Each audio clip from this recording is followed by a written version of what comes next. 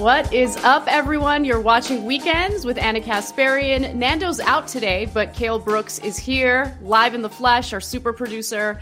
But for those of you who are like, oh man, I really love those Nando decodes, don't worry. He pre-recorded one for you guys, and he's going to talk about the recent crime wave and how the left needs to take that seriously.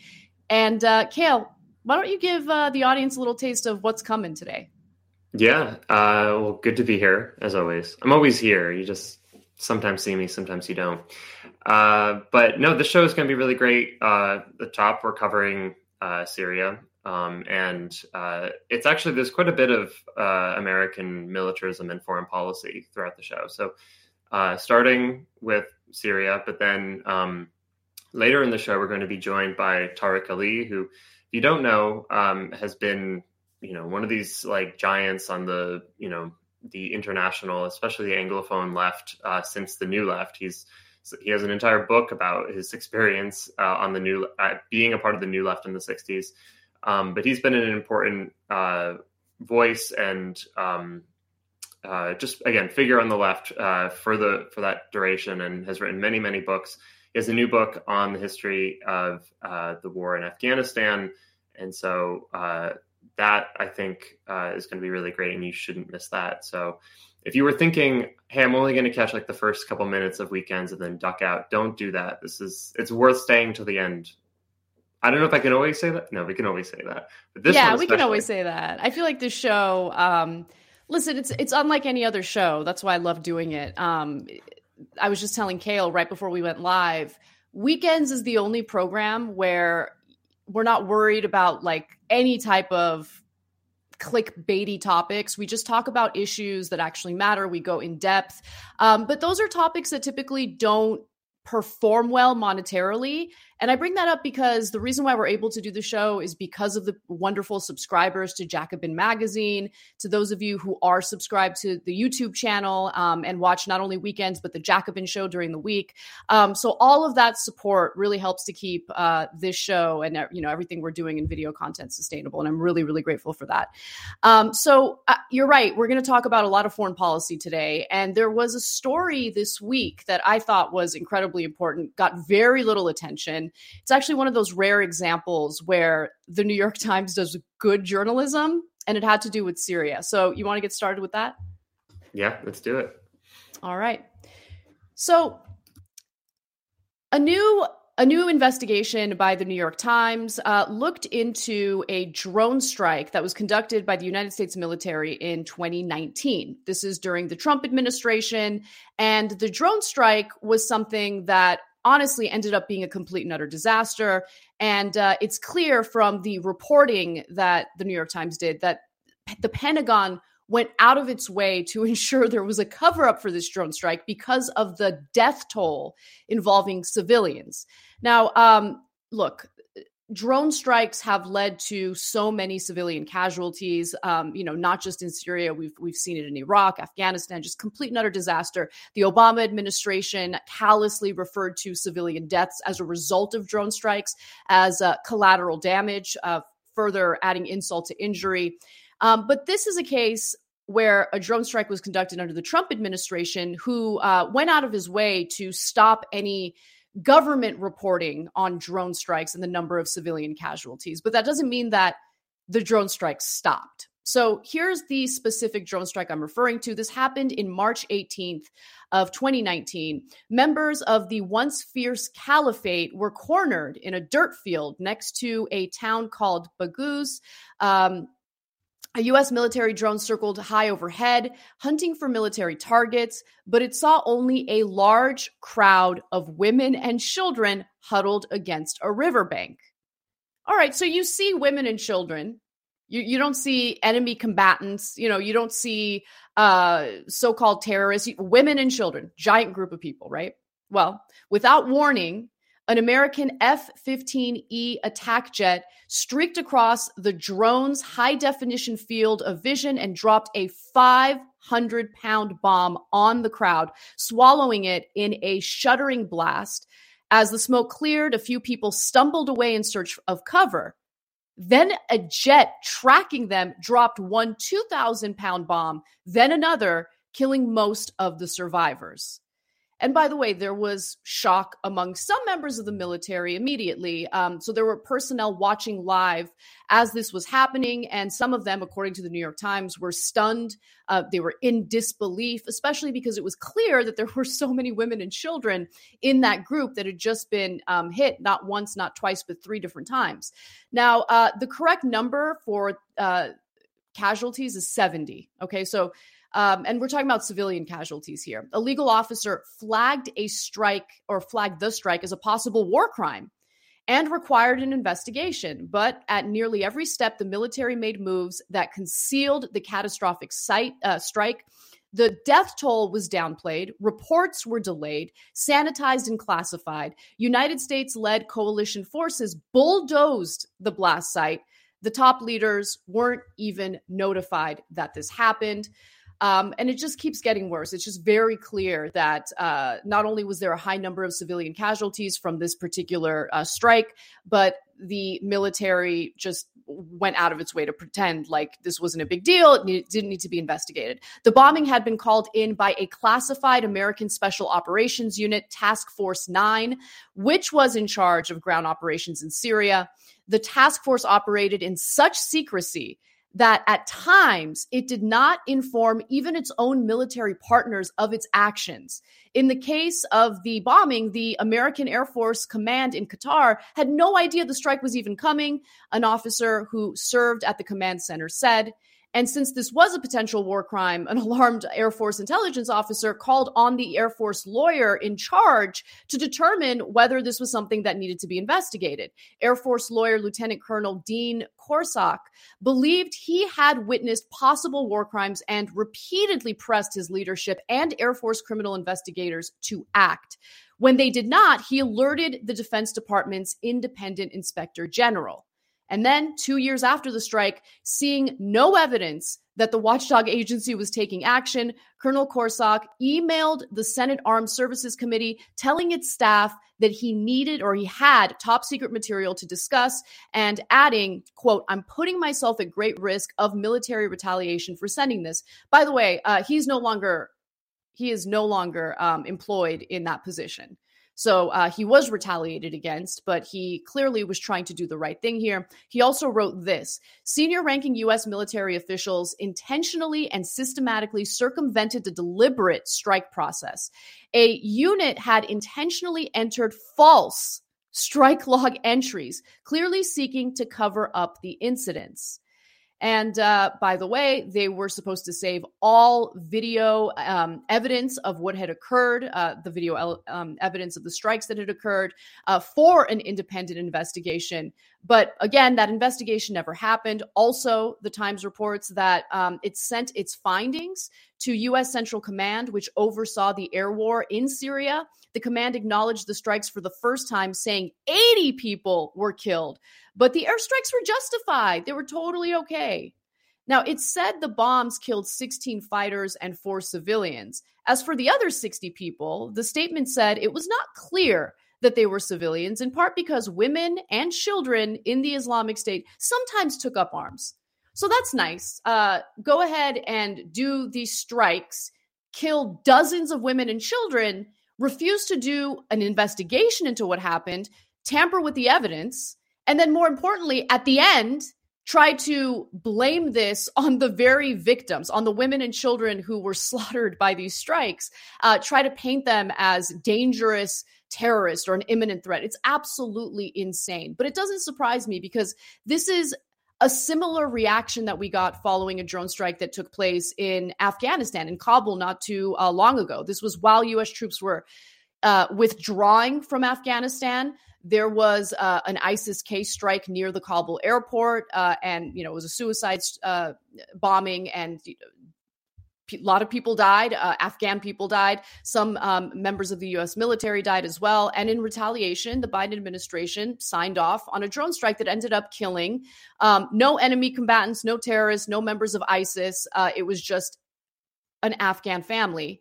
Many of those who died were children. And so there was an investigation into that.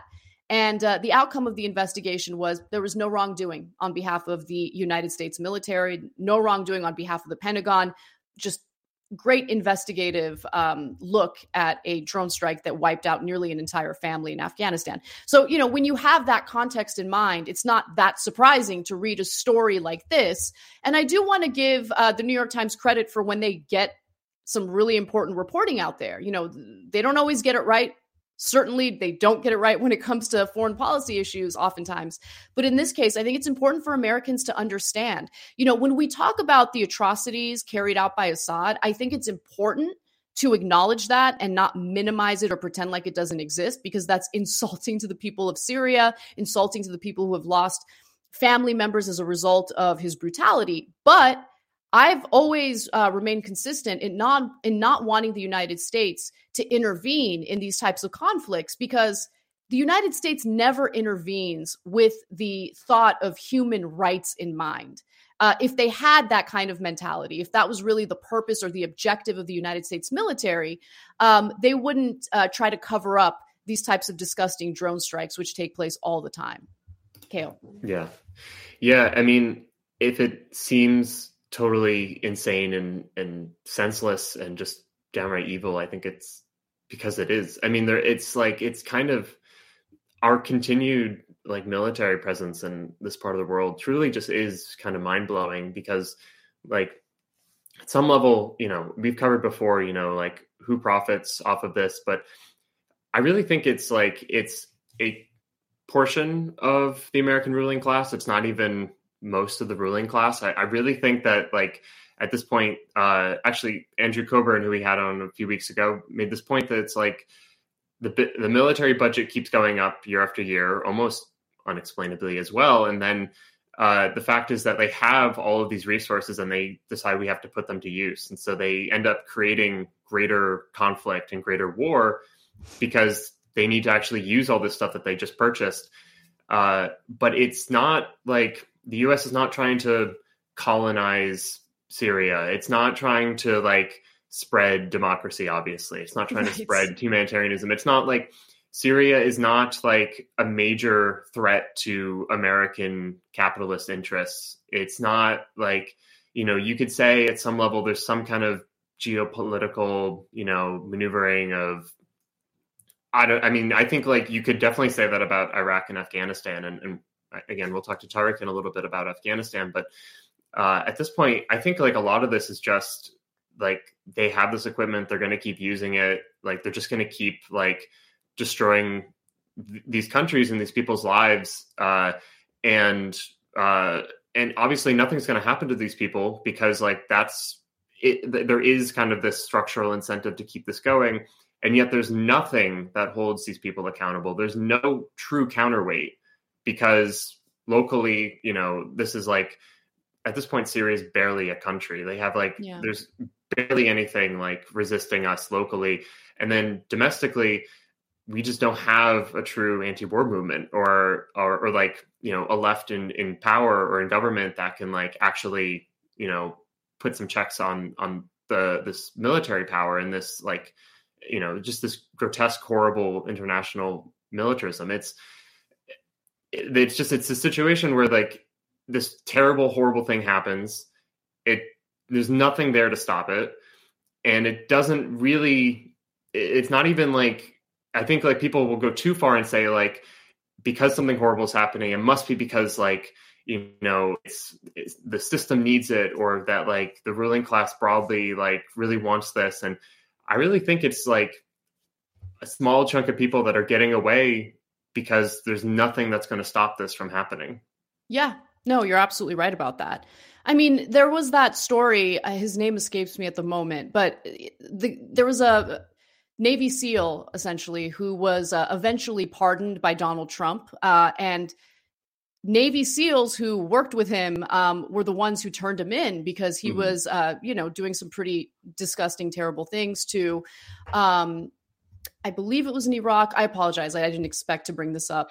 But it's a relevant story because even when there are instances of maybe some accountability, in the end, there's someone who lets them go free, even if they've been found to do pretty terrible things, whether it's intentionally targeting civilians in Middle Eastern countries that we're occupying, whether it's, like Abu Ghraib is a great example. The way that we were treating, and by the way, the way that we're still detaining people in Gitmo, in Guantanamo Bay, and the United States government has acknowledged that many of those people don't even really have any charges against them, but they just don't know what to do with them. So we literally have innocent people who are still locked away in Guantanamo Bay, and the United States is just keeping them there because they're terrified of what kind of retaliation will come if they let them go.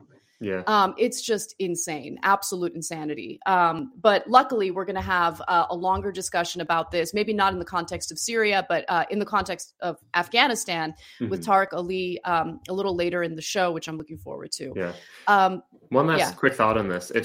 There's something strange about this where this situation is almost in a moment of being stuck. It's like we can't get out of this. And this is the problem we're facing across the board. Like if we just kind of zoom out of just like American foreign policy or militarism, like this is kind of part of the crisis of neoliberalism right now, where the system has clearly, like, it's destroying most people's lives, it's crushing most people, and yet there's nothing that most people seem to be able to do to actually change this structure. That it's like the weight of the structure and the fact that like it has its own, like it has rules for why it keeps going. It has like certain incentives and punishments that are in place.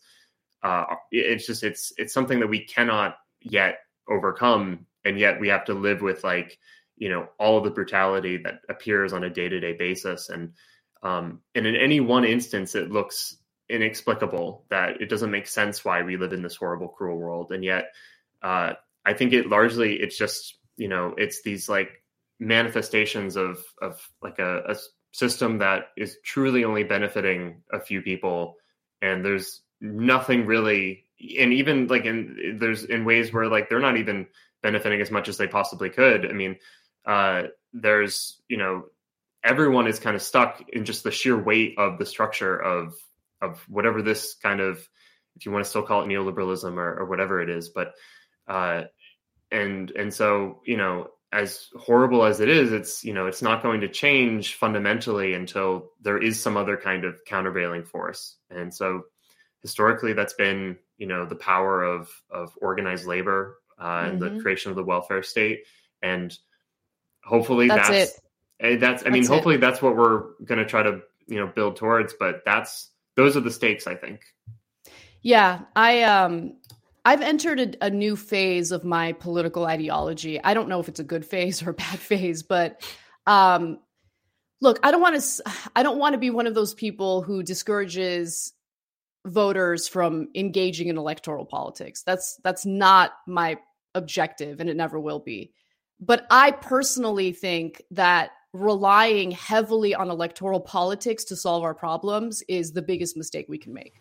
Like at this point, I mean, vote strategically, but I have no faith in the Democratic Party. Gone, absolutely gone at this point. So anyway, well, in the very last thought, and then we'll get on to our sponsor. But I mean, it's a problem of insufficient democracy. It's like the fact is that like you can vote, but like the actual electoral system and the political system is set up such that like your ability to do something democratic in society is so limited that like the answer is an expansion of democracy, and a good chunk of that's going to have to be an expansion of democracy in the workplace. And so agreed.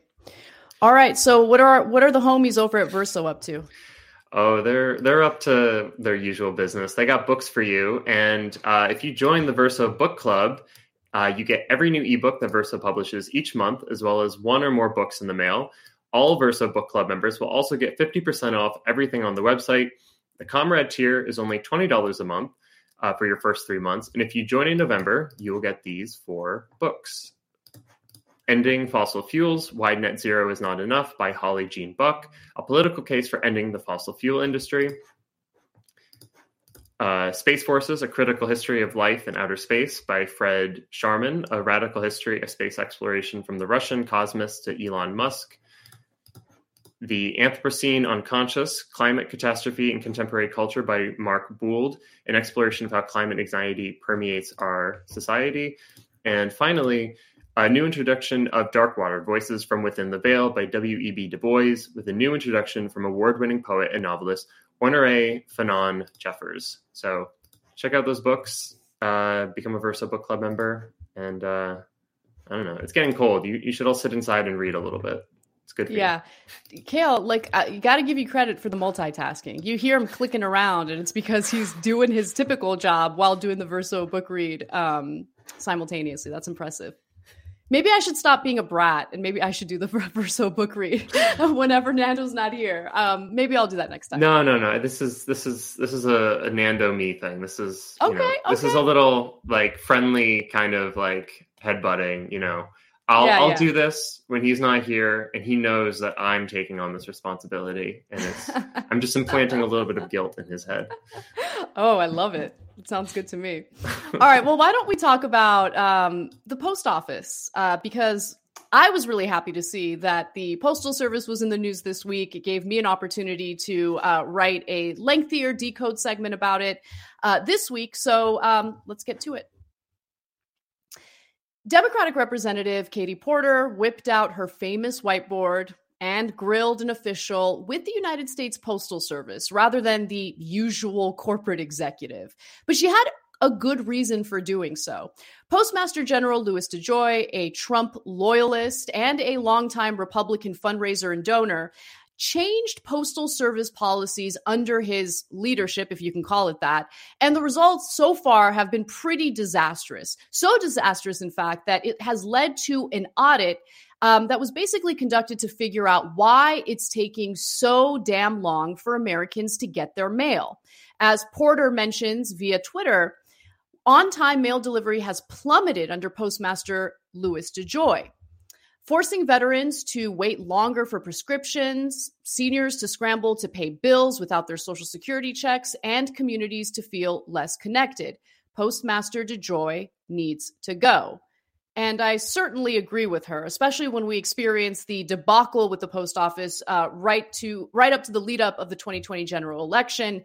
DeJoy had tried to decommission a bunch of mail sorting machines at a time when we knew there would be this massive influx of mail-in ballots because of the pandemic. And federal judges needed to get involved and basically force him to put some of those machines back online. Now, Porter wanted to dig into the findings of the audit that I mentioned earlier. And so she started grilling Melina Perez. She's the USPS's Deputy Inspector General for Auditing. Let's watch. The audit found that by the spring of 2020, mail delivery was right around 92%. That is, about 92% of the mail got there within the standard of on time. That dropped to 80% by the fall of 2020, and by January of 2021 was hovering at around 61%. I realize this has gone up somewhat since then, but I wanted to ask you, when did Mr. DeJoy take over as postmaster? Do you know? The summer of 2020. The summer of 2020. So June of 2020. And what happened after he took over? Did the rate of on-time mail delivery go up or down? Went down. And I'm a professor, and I used to do a lot of grading. And 92% is considered widely like an A-. 80 is considered hanging on to the lowest possible B. 60% is at best a D-. The Postal Service delivers 48% of the world's mail. It is an institution. It is a civic treasure. And we let it get all the way. What you found is we let it get all the way to that D- level. I love it when she gets that whiteboard ready because she's about to drop some really important facts. And look, as we've talked about on weekends before, the Postal Service is such a vital and critical government agency. We'll get into more details about that a little later. But I do want to get back to DeJoy and what he has done, because he has, in fact, had a negative impact on the Postal Service. And that negative impact has been pretty dramatic and swift. The USPS implemented new service standards, for instance, that slow some first-class mail deliveries as part of efforts to reduce red ink regulations, of course. Now, the new standards revised 1 to 3 day service standards to 1 to 5 days, impacting about 40% of first-class mail. He made other notable changes as well. USPS's slowdowns have been a recurring issue since the summer, when DeJoy implemented a slew of cost-cutting measures that suddenly and severely degraded delivery services. His policies prohibited delivery trucks from waiting for late mail or making extra trips. He dismantled sorting machines, cut overtime, and reduced hours at retail post office locations. Predictably, these changes created massive backlogs and rapidly diminished on-time delivery rates. DeJoy seems pretty giddy at the fact that the Postal Service is struggling under his leadership. Professor Richard Wolff explains why. Conservatives repeat that government services are poor, overpriced, etc. Once in power, gut government services or service quality, so public buys higher cost private services. U.S. Post Office, latest example. UPS, FedEx, etc. Latest winners. The people lose. Now, it's particularly important for Richard Wolff to bring up this point in the context of a story involving Postmaster Louis DeJoy, because he is very much tied up with the private companies that the U.S. Post Office serves as a competitor to. Now, I do want to also talk a little bit about how the Post Office is run or has standards that are very different from other government agencies. In fact, in 2021, the Post Office has, in fact, been struggling. It's been a tough year for the Post Office. As Reuters reported, U.S. Postal Service reports $4.9 billion in 2021 net losses, right? So first off, if you're talking about a government agency, why are you treating it as if it's a business entity that needs to turn a profit? No other government agency is treated that way.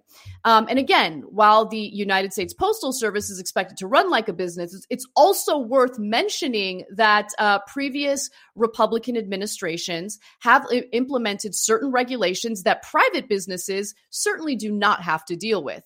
For instance, USPS has reported net losses of nearly $100 billion since 2007. That stems in part from 2006 legislation that required that the agency pre-fund more than $120 billion in retiree healthcare and pension liabilities, a requirement that labor unions have called an unfair burden not shared by other businesses. So again, they have to deal with this insane regulation that forces them to prepay or pre-fund, I should say, hundreds of billions of dollars in healthcare and pension liabilities. And then, unlike any other government agency, the post office is supposed to be run like a business. It's incredible. So yes, while the Postal Service has been struggling thanks to the decisions made by previous Republican administrations, Louis DeJoy is also intentionally accelerating and exacerbating things. So far, his leadership has amounted to making more cuts, raising prices. In fact, there was a story that was published just 2 days ago indicating that he was raising prices even more. And of course, he seems to love firing workers. DeJoy in March announced a plan to cut $160 billion in predicted losses over the next decade. He says, we have years of inflicted damage to fix that. We have years of inflicted damage to fix that will necessitate us taking some continued uncomfortable actions. And look, it really shouldn't be surprising that the changes led by DeJoy would slowly dismantle the post office. I mean, all you really need to do is get to know who Louis DeJoy is, what his background is, and the businesses he has ties to. Watch. He took over his father's small and failing truck business and turned it into a multi-million-dollar logistics company. As CEO and chairman of New Breed Logistics, DeJoy spent decades working with the U.S. Postal Service and companies like Verizon and Boeing. In 2014, he sold the company to XPO Logistics for $615 million, where he served as CEO for another year and change and on the board of directors until 2018. He and his wife have significant financial ties to companies that contract with or compete with the U.S. Postal Service, such as the shipping company UPS and the trucking company J.B. Hunt, according to filings with the Office of Government Ethics. And while federal records show DeJoy divested his stock in UPS before becoming Postmaster General, he still owns a large equity stake in his old employer XPO Logistics, also a Postal Service contractor. Yes. I mean, conflicts of interest have run amok in Congress, in most government positions at this point. Certainly in the case of Louis DeJoy, we've talked at length about how members of Congress are invested in individual stocks, which is absolutely insane because they determine legislation that impacts the very companies that they're personally invested in. I mean, these issues show how the system is intentionally set up so the people who are supposed to be looking out for us are actually working against us. And in this case, you have Louis DeJoy, who has a long history of financial ties to companies that want to see the United States Postal Service absolutely destroyed. Now, these conflicts of interest are pretty relevant. In fact, in late October, documents detailed the dozens, not just a few, the dozens of conflicts of interest that Louis DeJoy has today. Let's watch. Now, these internal documents were obtained under court order by the government watchdog group Citizens for Responsibility and Ethics in Washington, also known as CREW. Now, here's one example. In August 2020, J.P. Morgan Chase said it held talks with the Postal Service several months before about installing ATMs in post offices. At the time of those talks, DeJoy's financial interests in J.P. Morgan Chase was more than $15,000. They also show that DeJoy had conflicts of interest relating to the company where he served as a chief executive, XPO Logistics, a company that later received a $120 million contract from the Postal Service. The U.S. Postal Service maintains DeJoy acted in compliance with ethics regulations, saying in a statement, quote, "When and how he divested reflects the process he was instructed to follow by the Postal Service Ethics Office in compliance with federal ethics regulations." Now, some documents obtained by the New York Times shows that Louis DeJoy has, in fact, used his position as Postmaster General to engage in what appears to be self-dealing. The United States Postal Service has paid about $286 million over the past 7 years to XPO Logistics, the former employer of Postmaster General Louis DeJoy. He still holds at least $30 million to, by the way, $75 million in stakes in the company, which has ramped up its business with the Postal Service since he took the helm at the agency. The Times also reports the documents also show a surge in revenue for XPO from the Postal Service since Mr. DeJoy took over. The Postal Service paid XPO Logistics and its subsidiaries about $14 million over just 10 weeks in 2020, compared with $3.4 million during the same time frame in 2019 and $4.7 million in 2018.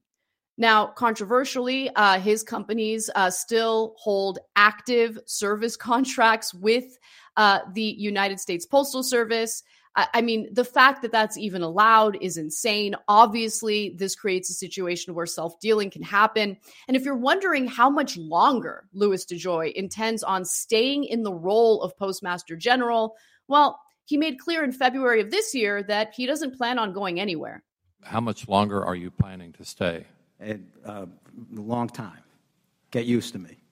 As long as the board approves your staying? Well, that's as far as my commitment to see our plan through, I'm here until I can see it tangibly produce the results we intended to.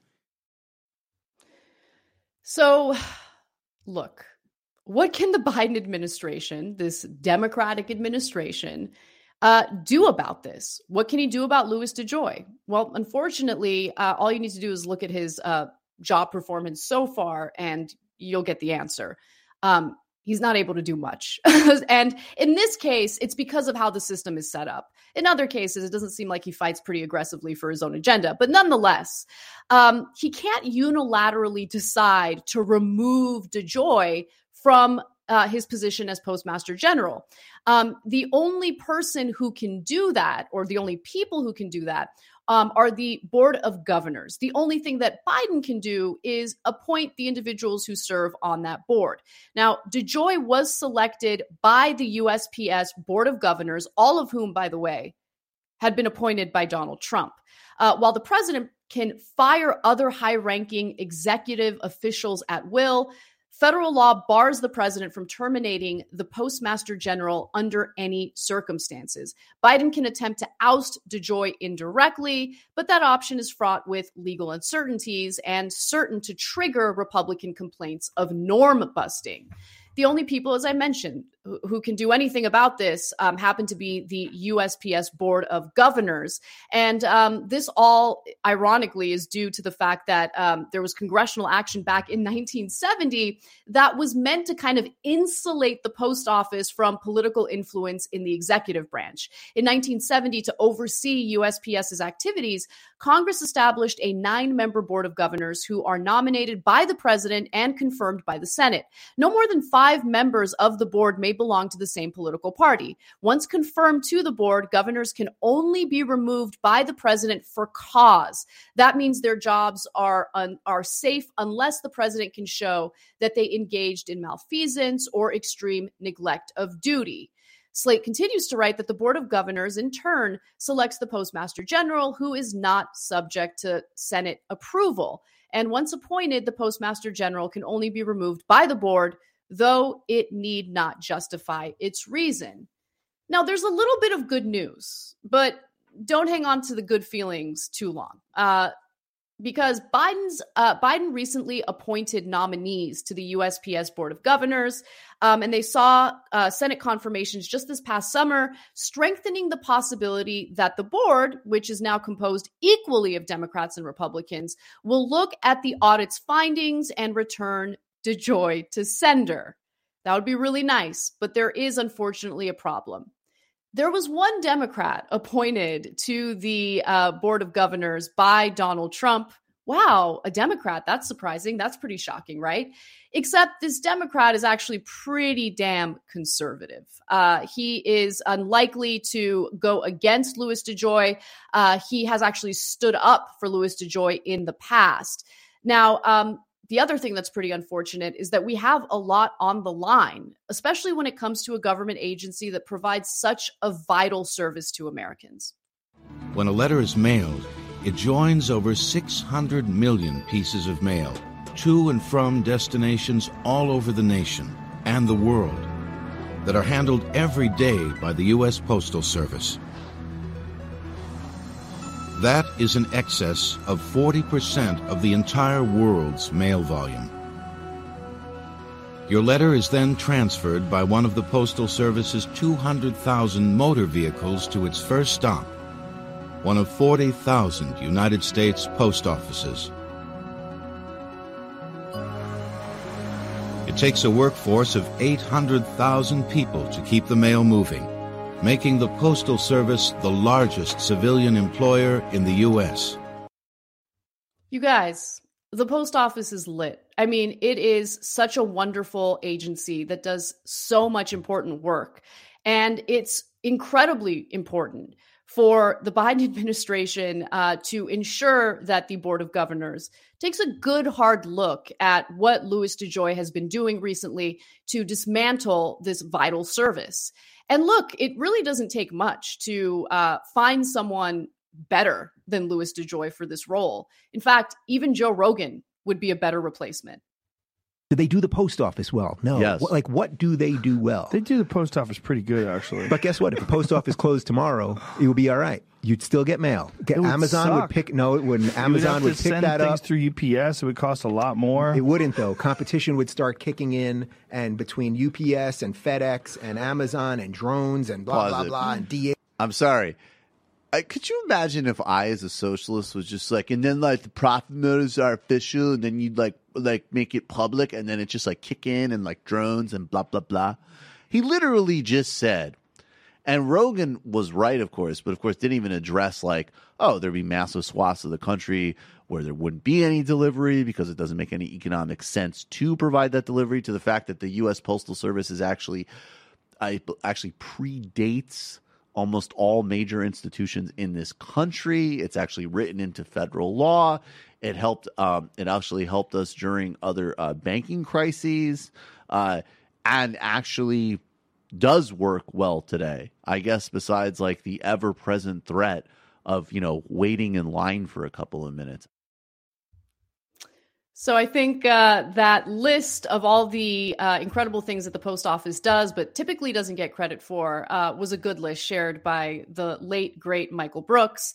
And he's not the only one who had love for the post office. So does super producer Cale Brooks, who's going to join me now and talk about it a little bit. So Cale, did I deliver? I know you like segments on this topic. Oh, I think we can correctly say that we delivered. Nice.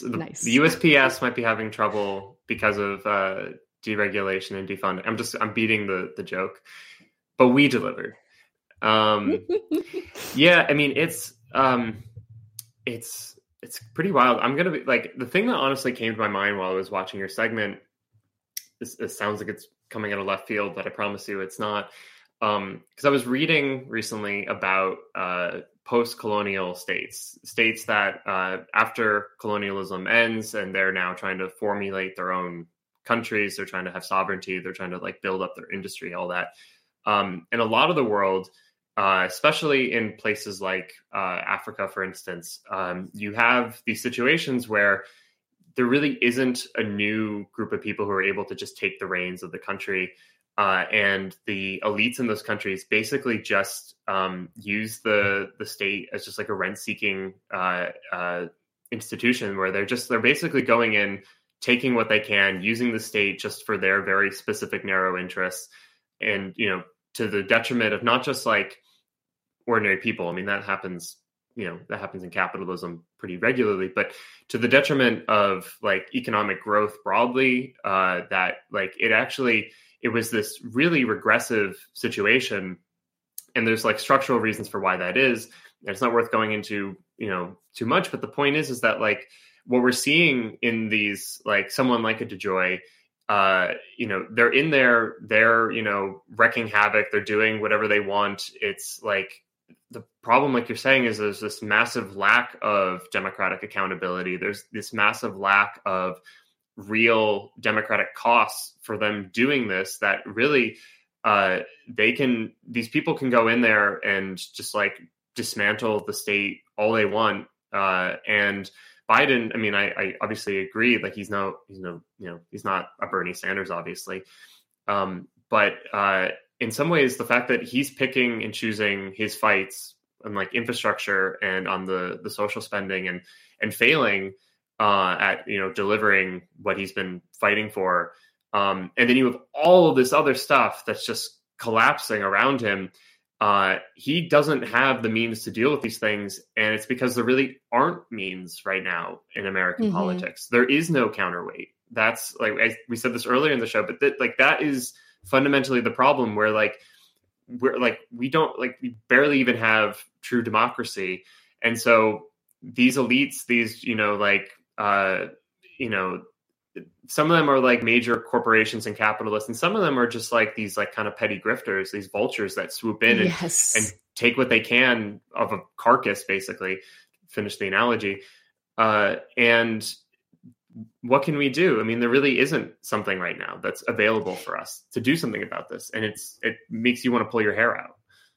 Yeah, no, I absolutely agree with you on that. And, I understand, and I definitely empathize. Like, I feel the rage that people feel when they watch a video of Joe Manchin or Kyrsten Sinema just like brazenly dismiss their own constituents, or not give in to any of the just constant pressure on social media to vote in favor of the budget reconciliation bill. I understand that frustration, but I'm also hoping that people understand that you have, to me, I don't even like to think of lawmakers as good or bad, good or evil. That doesn't even matter, right? Take a step back and look at the incentives and disincentives. On one hand, you have atomized constituents who are full of rage, and I completely empathize with that, but they're not organized, they have no power, and they're atomized. Then you go to the incentives that these lawmakers have, and it's their personal investments in the stock market. It's the corporate donors who do not want them to pass any type of social spending plan that could increase their taxes, right? So this is all about incentives and disincentives. I think you also add a really good point about the lack of democracy, right? How democracy needs to be expanded. But in order to even get to that point where we can expand democracy, we need organized labor. Really, that's the only thing that I can see as a real step forward. And that, I think for a lot of people, it sounds discouraging because organizing takes a lot of work and it takes a lot of time. But there really are no easy answers to what we're going through right now. And I always say this, we have to look to solutions that have worked in the context of our own country in the past. And really the only time this country has secured any power, any rights, any economic policies that actually benefit ordinary people was when we had organized labor. Yeah, exactly. Yeah. Well, so we should, Nando has a segment today, and I'm going to pull that up in a second because I want to make sure that we don't go over on our time with Tariq Ali, who's coming up in a moment. This is obviously pre-recorded, but you'll see us back in a moment. I hope you enjoy Nando's thoughts on mass incarceration and our horrific carceral state. One of the biggest and thorniest stories of the pandemic has been the shocking increase in crime, especially murders. It's been a year of brazen violence nationwide. 23 shot, including 3 killed outside a nightclub in Florida. A man opens fire at a convenience store in Washington. And in Philadelphia, a shooter in a car fires on a group. 6 were shot, 1 died. Like everyone I know in Philadelphia, I'm outraged by this. Over 400 people have been killed in Philadelphia this year alone. What can we do to prevent the next murder by gun? The murder rate soared in 2020, up 30%, the largest increase ever. Cities like Memphis, Milwaukee, and Des Moines all set records. The largest increase in murder ever. Now, Jacobin's new issue is dedicated to the issue of crime and how we on the left should think about a topic that is typically fertile ground for the right. A lot of liberals and even leftists have been skeptical about the crime wave, but the numbers seem undeniable. As Benjamin Fogel, who guest edited the issue, notes in his introduction, quote, last year, 21,570 people were murdered in the United States, the largest single-year surge in the country's history, and an increase of 4,901 killings from 2019. Last year also saw the highest number of gun deaths in history. The overwhelming majority of these deaths were concentrated in America's poorest and most racially segregated neighborhoods. It's not surprising that commentators are speculating about whether we're set for a return to the bad old days of the 1980s and 90s. You mean the bad old days when McGruff the crime dog was taking a bite out of crime? Yes? Special delivery.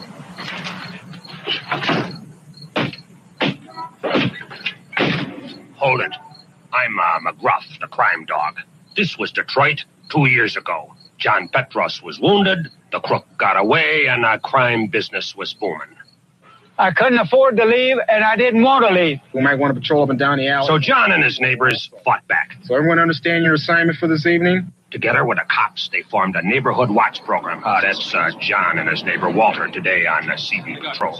When they spot a suspect, they call the cops, and the cops are on their way. Hey, that's pretty fast, guys.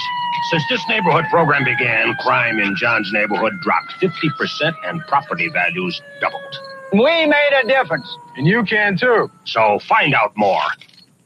Take a bite out of crime. take a bite out of crime. Man, I remember those commercials so well. If you don't know about McGruff, the crime dog, please check out his album of anti-drug songs for children from the year 1986. You will not be disappointed. But as Benjamin Fogel notes, while the overall crime rate is down from the 1990s levels, the murder rate is up. And crucially, people's perception is that crime is way up. Quote, Americans believe that crime is getting worse. A 2020 Gallup poll found that 78% thought crime had increased over the course of that year, the highest number recorded since 1993. It is hard not to see the election of figures like Eric Adams as New York mayor as not, at least in part, driven by crime concerns. In the run-up to his election, one survey found that 46% of likely voters said crime or violence is a main problem in New York today. Understanding the root causes of crime is crucial to combating the politics of crime, which, like I said, is typically fertile ground for the right. The first thing to acknowledge is the staggering levels of violence in the United States. As Adana Usmani points out, quote, despite the decline of crime in recent decades, the United States remains an extraordinarily violent place. It is still the most violent society in the developed world, and by far. Almost 13,500 people were murdered in 2015, of which more than half were African American. Black men in the United States face El Salvador-level murder rates. Now, the question is, why? Well, one obvious answer is the sheer number of guns in the United States, which is unrivaled in the developed world. There are 120 guns for every 100 residents in America, and I'm no math whiz, but that comes out to more guns than people. The presence of a gun makes any confrontation or disagreement a potentially deadly one. But while the presence of massive amounts of guns explains the United States' violence vis-a-vis the rest of the world, it doesn't explain the fluctuations of violence within the United States. The right tends to blame violent crime on culture, as in rap music and baggy clothes make black people more violent than nice whites. That's obviously nonsense. On the left, broadly speaking, we believe that violent crime stems from social oppression. The thing is that the violent crime wave began rising dramatically in the 1960s, which is generally seen as an era of ascendant social democracy with civil rights passing and Lyndon Johnson's Great Society programs. Right-wingers point out that it was all that lefty gobbledygook that led to the rise in crime. But is that true? To get to the answer, we have to look a little deeper. According to Adana Usmani, who is an assistant professor of sociology at Harvard, the rise in crime was real. And it was driven by social oppression.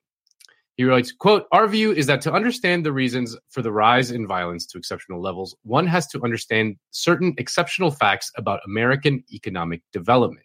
We all know that America's industrial boom is a story of the late 19th and early 20th century. Industry in the United States was taking off, with America becoming an economic power in the world.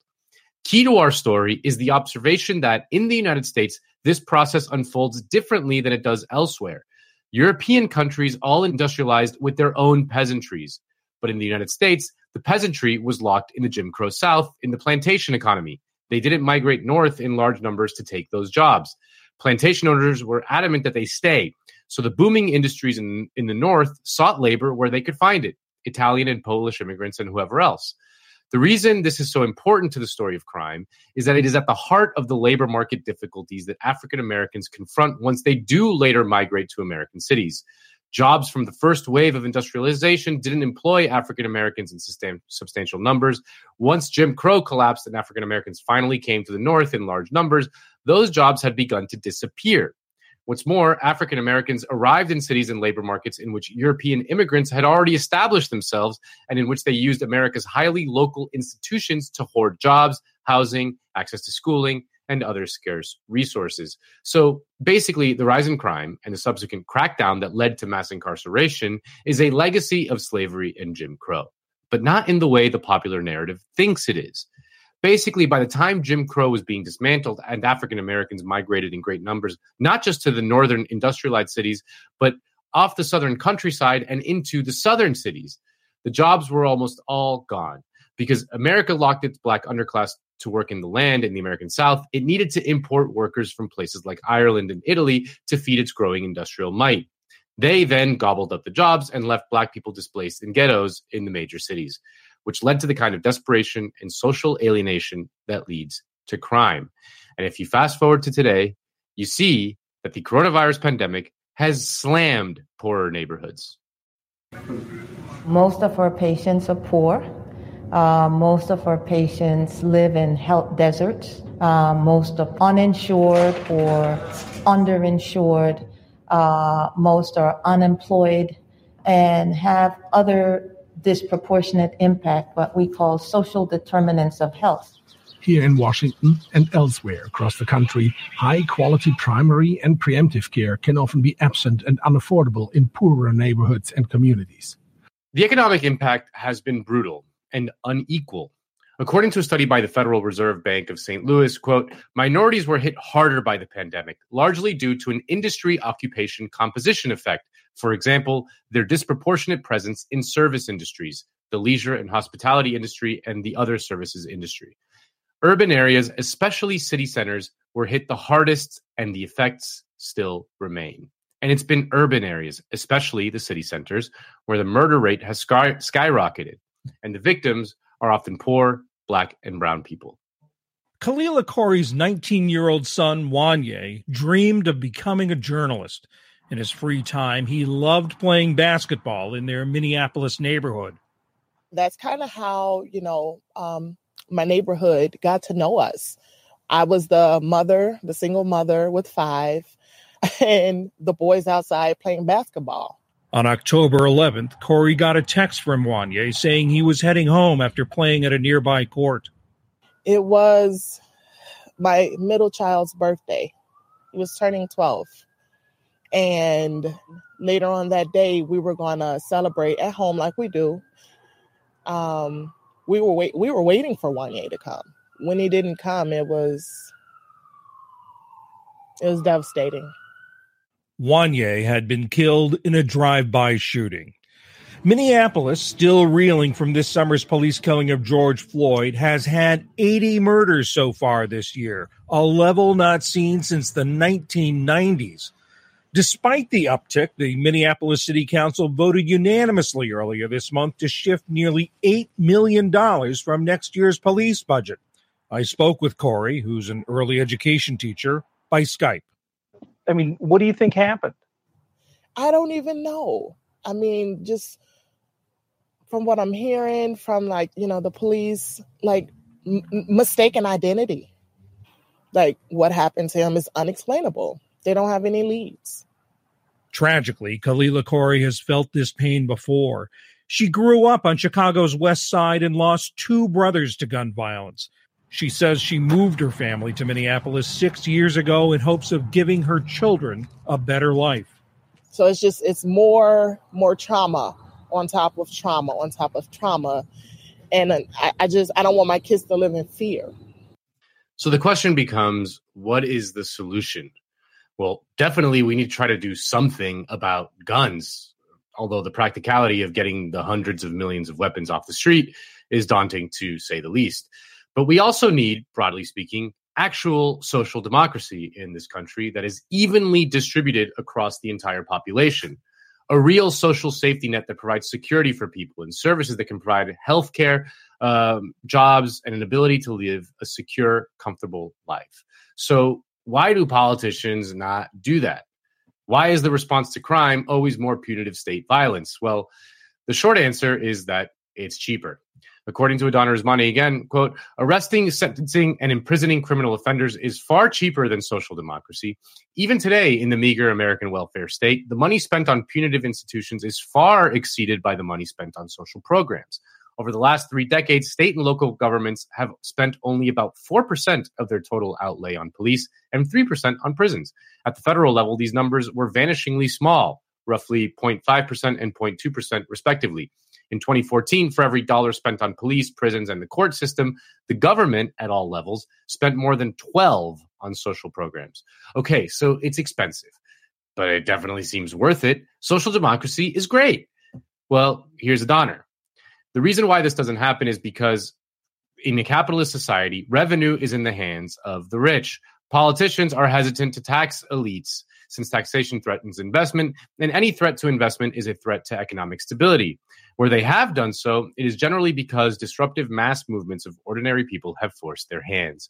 The movements of the 1930s and 1960s dragged social democratic demands into the American mainstream and won several important concessions. But by the end of the 1960s, neither the political nor economic signs were propitious.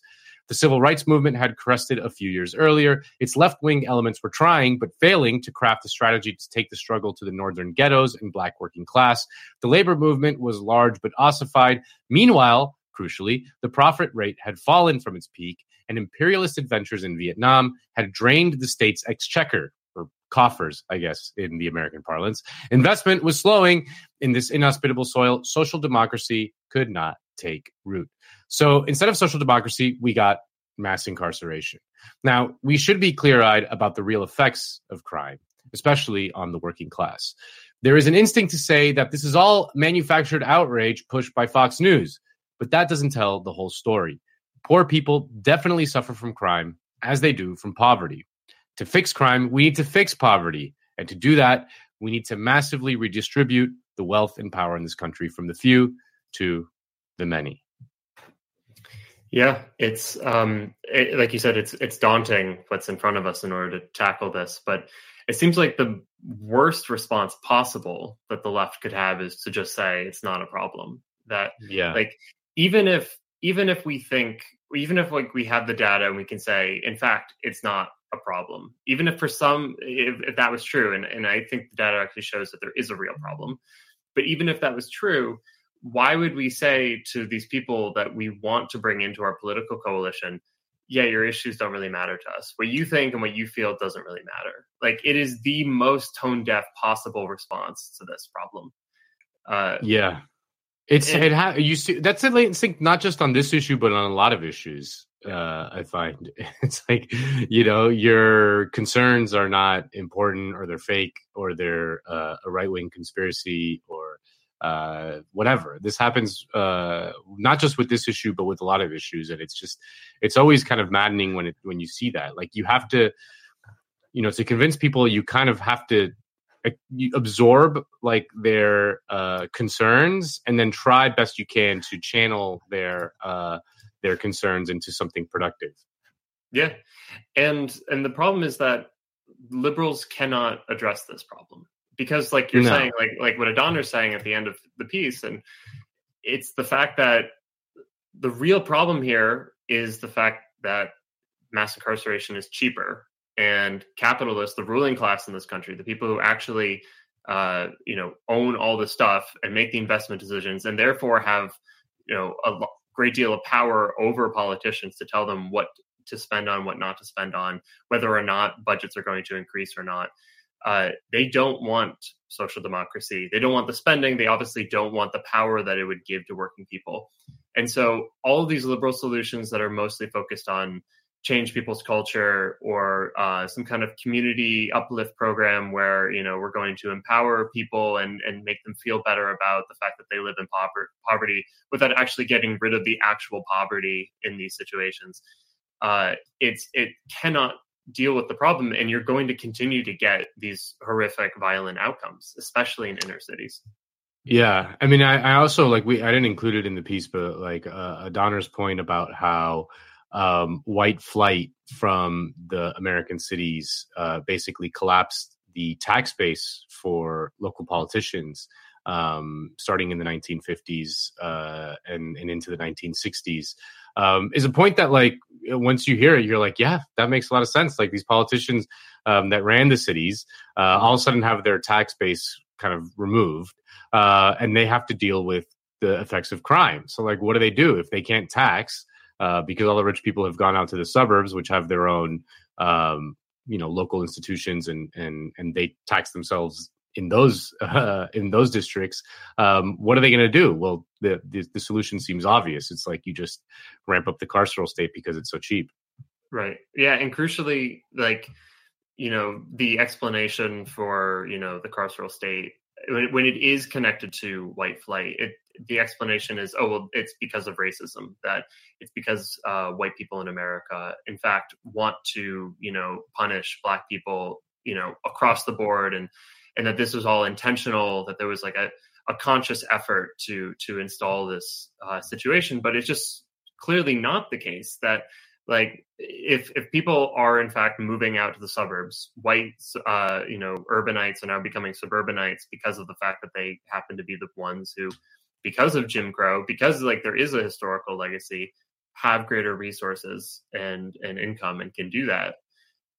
Then the not so conscious, the actual just kind of like objective reality is that then capital calls the shots more when you have a lower tax base for the state. The state cannot coerce the business owners because they have nothing, they have no leverage. They have nothing that they can do to tell these corporations, pay your fair share so that we can like have proper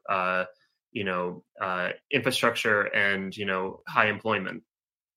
Haven't these people watched Who Framed Roger Rabbit? It wasn't the racists. I mean, I'm sure there were plenty of racists who did white flight, but it was a conspiracy between the auto manufacturers and the tire companies to create the American suburb. America's the only country that has cities with these like fucking giant suburbs. In all the other countries in the developed world, the desirable place to live is in the city center, not in the outskirts of the city. And the outskirts of the city traditionally is where the working class live.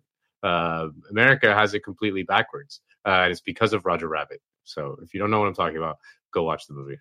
It's one of my favorite movies, and the economics of the best went over my head as a child. So. Yeah, I had no idea what that's the trick, is you make the villain so just scary that the actual scheme doesn't matter, because Christopher Lloyd in that movie was absolutely terrifying when I was a kid. And I had no idea about it's like Trading Places. Like no one knows what the scheme is in Trading Places, but it doesn't matter because the movie just works.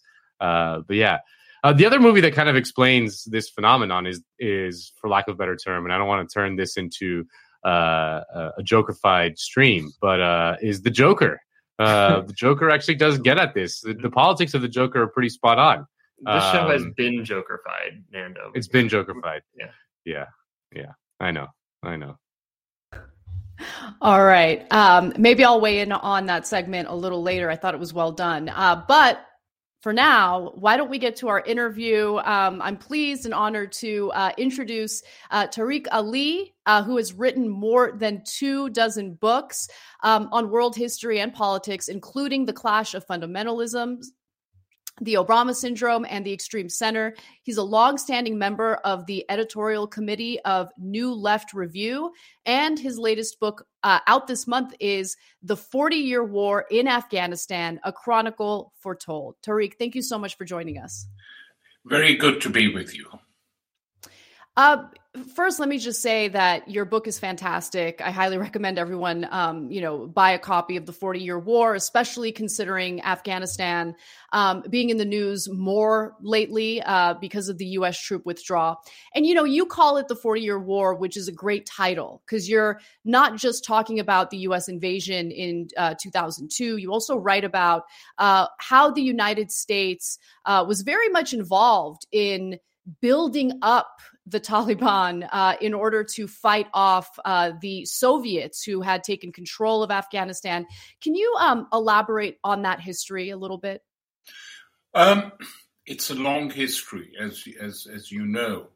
But basically, during the Cold War, the Iranian regime, which was then run by the king, the Shah of Iran, under U.S. advice and pressure, wanted to get rid of the left, which was getting strong in Afghanistan and was quite dominant in the army and the air force.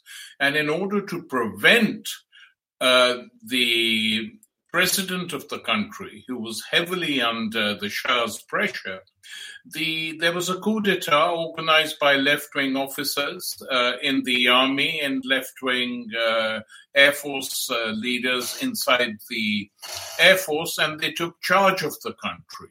And effectively what they promised was social democracy, which we've been hearing about.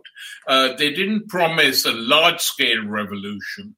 They just said there would be fundamental changes and Afghanistan would be modernized, there would be democracy in the country, etc., etc.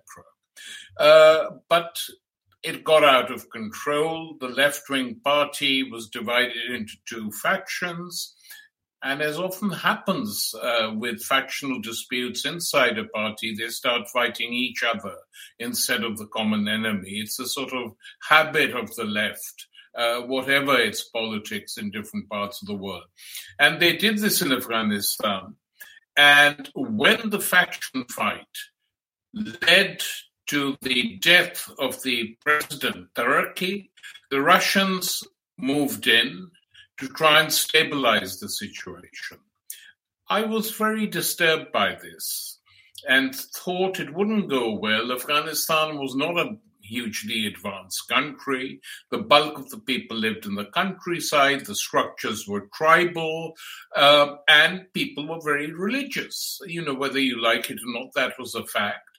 And these groups had started to fight against the progressive military regime in Kabul and Kandahar, but they were looking for something to use as an excuse, as a weapon, as a scapegoat to win over more support. And the Soviet troops and the entry of the Soviet Union became that. It unified a large chunk of the population, and the religious groups said, we've been occupied by atheists. It wasn't so much communism. We've been occupied by atheists. They're going to destroy everything. And the United States, of course, helped in this propaganda. And a civil war began, in which the United States played a huge part in arming Pakistan and the military dictatorship in that country to try and defeat the Russians. And President Carter's leading advisor on foreign policy, Zvi Brzezinski, actually said he did a big bear trap for the Russians to come in, and they walked straight in. And we had been helping these people to trap the Russians, and they fell into our trap. And when the French journalist interviewing Brzezinski said, hey, but the result of this has been a huge increase of jihadi terrorism, Brzezinski replied very contemptuously. He said, oh, what are a few jumped up Muslims compared to the defeat we've inflicted on the Soviet Union? And I did write in the book that this is a question which should be asked to New Yorkers who suffered from the backlash of what they did, the jumped up Muslims who then hit Twin Towers and the Pentagon.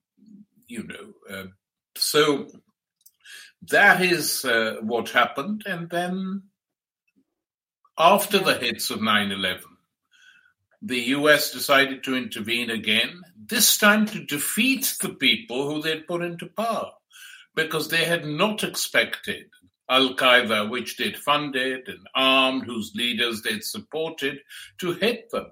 So they then invaded Afghanistan as a crude war of revenge. It's what I wrote at the time, and now Joe Biden has admitted it. It was nothing more than revenge. And the question arises, Anna, that if it was nothing more than revenge, why the hell did you spend 20 years there, killing people, destroying and harming the ecology, spending trillions? The costs of air conditioning alone for the troops who were stationed there during the summer months was huge. And nothing was done to improve the conditions of the people of Afghanistan, either men or women or the population as a whole. Mm-hmm. And I worked out once with Afghan friends that it would have cost $5,000, that is all, to build a solid mud house made with mud bricks to house a family of 4 or 5 people, and even more. They could have done it. They didn't want to do it. Because if you don't have social democracy at home, you're fighting against it. You don't want state money spent on creating better conditions for your own people. Why the hell should you do it in Afghanistan? And so the situation became a disaster. Absolutely. I mean, you talk about the invasion in 2002 as retaliation for what happened on 9/11. And the individuals who really suffered the brunt of that retaliation were the civilians of Afghanistan. And, I'd like you to kind of get into the death tolls, because, when you compare, we oftentimes in the United States hear about the number of U.S. military casualties, but they certainly, as tragic as their deaths are, it's really, the numbers are nothing compared to civilian deaths of Afghans. That has been true with U.S. interventions from Vietnam onwards. I mean, if you look at the casualty figures in Vietnam, it was 50,000 U.S. troops dead and 2 million Vietnamese. The Vietnamese counted their own dead, so we know. Similarly, in Iraq, at least 1.5 million people killed. American casualties compared to this are virtually nothing. And the same in Afghanistan. The U.S. casualties and NATO casualties are relatively low because of new forms of warfare, the emergence of drones, bombing from the air. But the number of Afghans who died, their bodies weren't counted. The rough figures that we get from medical experts and others who worked in Afghanistan are that at least 100,000 Afghans, if not more, died during the NATO occupation of that country. They included women, children, old men, and of course the people who began to oppose the occupation and fight back. So my own feeling is it's probably an underestimate, that you probably had closer to 200,000 people dead and double that number injured, wounded. And if you add to that this is a country which has known malnutrition, and at the same time as food was being flown in from the Gulf states and elsewhere, the Afghans had no food at all. The malnutrition became worse over the last 20 years. The only thing which registered a huge rise, Anna, and I think we should give credit where it's due, is the U.S. basically turning a blind eye to the production of the poppy, opium and heroin, which the Taliban had managed to control, but which under the 20-year occupation grew to 90% of the world trade. And many in Afghanistan have become addicts, and many soldiers in the United States and Britain and the other NATO countries also became addicts. These are stories covered up. They haven't been properly investigated or done. But the price has been huge, mainly for the people of Afghanistan, but also for those who were sent there to fight for a nothing war, a war which now they all admit was not meant to achieve anything. I mean, when you look at so many different aspects of the war, you see how unbelievably counterproductive it was. You mentioned the production of opium, and that's, certainly something that is not covered in any type of foreign policy reporting or international news reporting here in the United States. But you also weigh in on the impact that this war has had on women. And how sex work, for instance, kind of exploded in Afghanistan since the U.S. invasion in 2002. I want you to get into that in just a moment, but I also want to play this video because I thought that this was really mind-blowing. I mean, we're talking about a war that has been a failed war. This is following the release of the Afghan papers, which we'll get into a little later as well. George W. Bush does this interview with Deutsche Welle and just completely refuses to take any responsibility for his own failures and just the fact that the Afghanistan war had been a failure. And so just to give you all a little more context, he's being asked about Angela Merkel's critical statements about the Afghanistan war, and here's how he responds to it. I was very pleased. She was supportive of troops in Afghanistan. By the way, and one of the reasons why is because she saw the progress that could be made for young girls and women in Afghanistan. It's unbelievable how that society changed from the brutality of the Taliban. And all of a sudden, sadly, I'm afraid Afghan women and girls are going to suffer unspeakable harm. Is it a mistake, the withdrawal? I think it is. Yeah, because I think the consequences are going to be unbelievably bad. Tariq, he makes it appear as though U.S. military presence in Afghanistan has actually made the lives of women in Afghanistan much better. But what is the reality? I mean, it's staggering. I've not seen that interview before.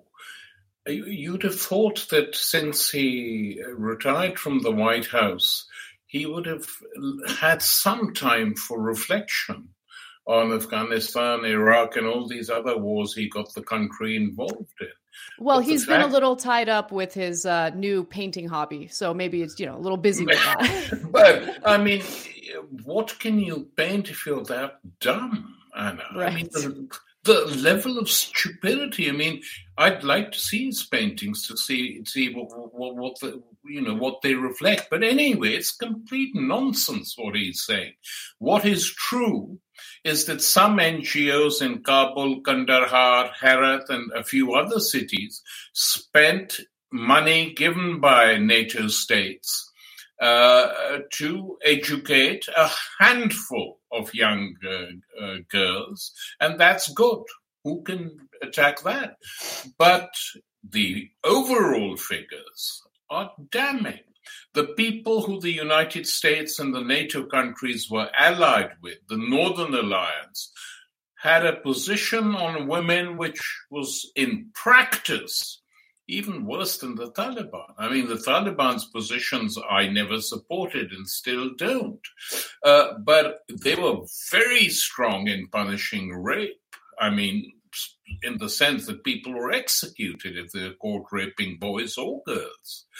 The Northern Alliance used women in the most disgusting way, and in the countryside, where the majority of the population lives, nothing changed. The condition of women wasn't altered. That's one point to make. The second point, I think, which Western politicians know full well, but cover up, is that the condition of women in South Asia as a whole is not that brilliant. Qualitatively speaking, it's not better than the condition of women in Afghanistan. The horror stories you get from Pakistan, the number of rapes that take place every single week in India, the assaults on Tamil women in Sri Lanka, the situation in Bangladesh used to be much, much better, but even there some women are under attack. So let us not say that this is something special. There is a huge problem in South Asia. No one ever talks about the other countries because they used this to try and justify the invasion of Afghanistan. And if you're so concerned about Afghanistan, why not open the doors? Why not say to all the women or whoever who wants to leave, our doors are open? Instead, the refugees are being stopped from coming in. Britain is now offering money to the Albanians to take some in, refugees on their way here. There's a big fight going on between Poland and Belarus as to where the refugees should go. The European Union says we don't want any refugees, asking NATO to intervene militarily to stop refugees from coming in. This is the situation. So George Bush's hypocrisy, I mean, it's unbelievable that the guy is still living somewhere else. He has no idea of what is really going on. Exactly. Let's talk a little bit about the aftermath of the U.S. military withdrawal, because there seemed to be some shock and surprise that the Afghan army folded immediately. And, it was allegedly built. I think built is a strong word, but over 2 decades. And so explain why the Afghan army was willing to fold so quickly. In your book, you touch on the fact that from the very beginning, there were Taliban spies who had infiltrated the Afghan army. There were already issues with it from the very beginning. Exactly. And this is what the West doesn't realize. It's not just Western politicians in this case, but even ordinary people who just look at the propaganda on CNN or the BBC, which is non-stop pro-government, pro their own governments.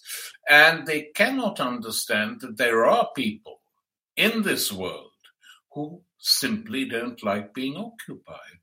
It's as simple as that. You go and occupy a country and you expect these people to love you. Why? What have you done that they should even look at you with affection? True, you buy a lot of them over. You give them money, and those who receive the money, even some of those hate you because they want to know why the hell you're there and what you're doing in that country. So from the beginning, as I've argued in my book with quotes and facts, there was not much support for this occupation, except by a handful of people, those who decided to collaborate with the United States. And the result was that when the US and NATO said, join the army, we're building a new police force, we're constructing a new army, the instructions the Taliban gave to their supporters, either hardcore supporters or just supporters in general, who backed them because they saw they were the only people resisting, was you're going to be trained to use the latest military equipment, go and join. Learn what they're offering you, and then we'll see what happens in 4 or 5 years' time. And a lot of people who join the army and other institutions, the police too, were Taliban supporters, A.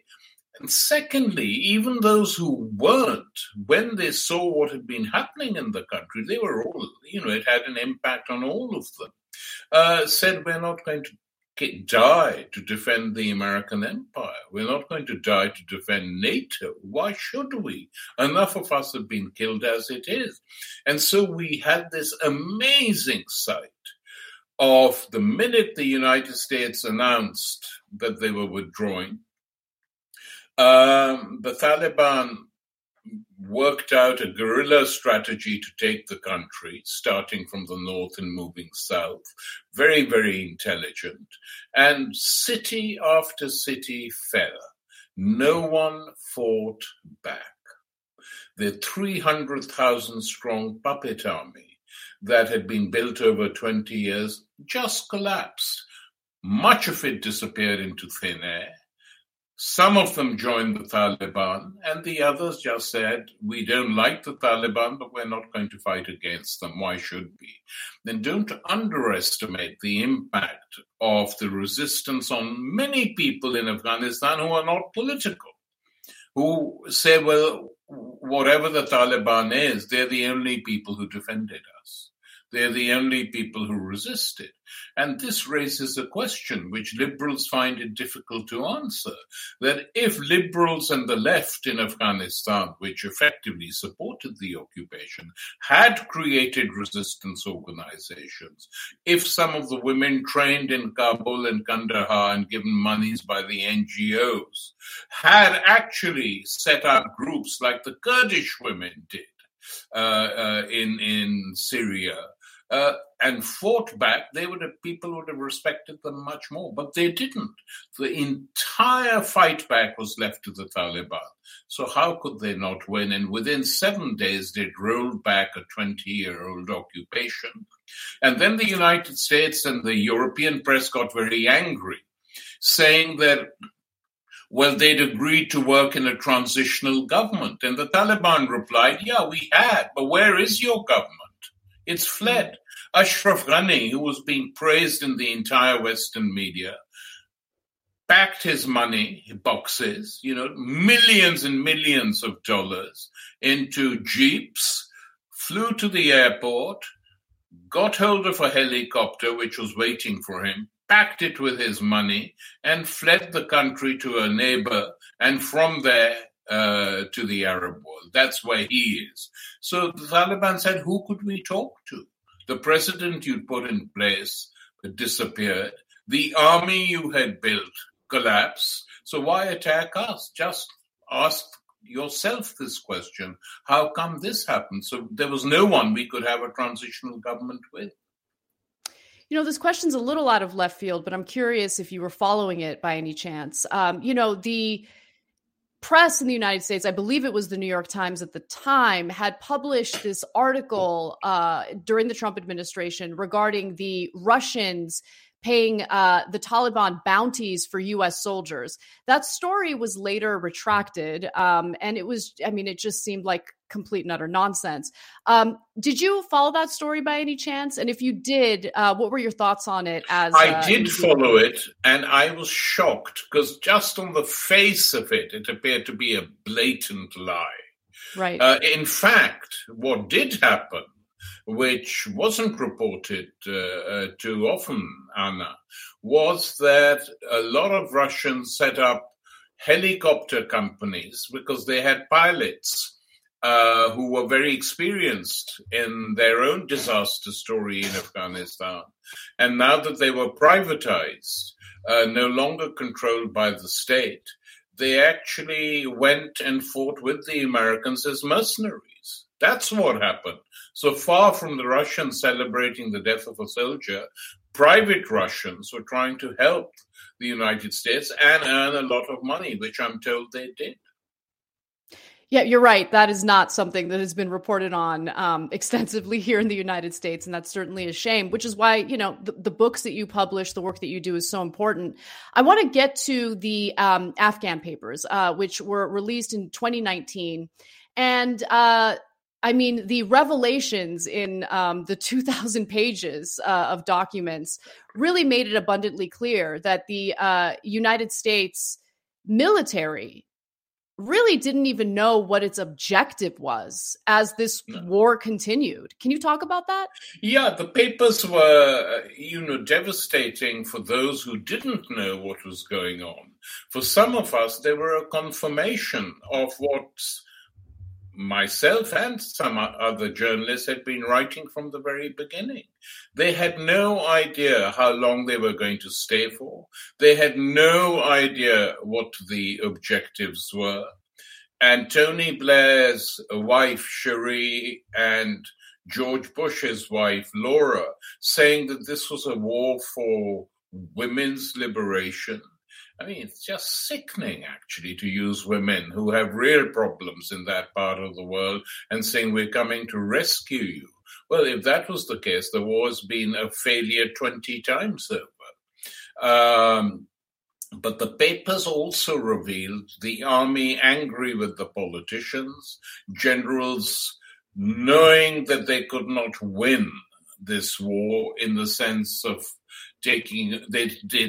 what more could they do? They'd got the country, they'd occupied it, they were killing people, their own people were being killed, and the politicians were just watching without a clue as to what needed to be done. And it's actually, it was in 2019, I think, that Donald Trump first said that there should be a complete withdrawal from Afghanistan. I mean, if you look back at what happened, when Obama came to power, he had himself in his past, before he became president, not supported the war in Iraq, and he then divided these wars. Iraq was an unfortunate episode.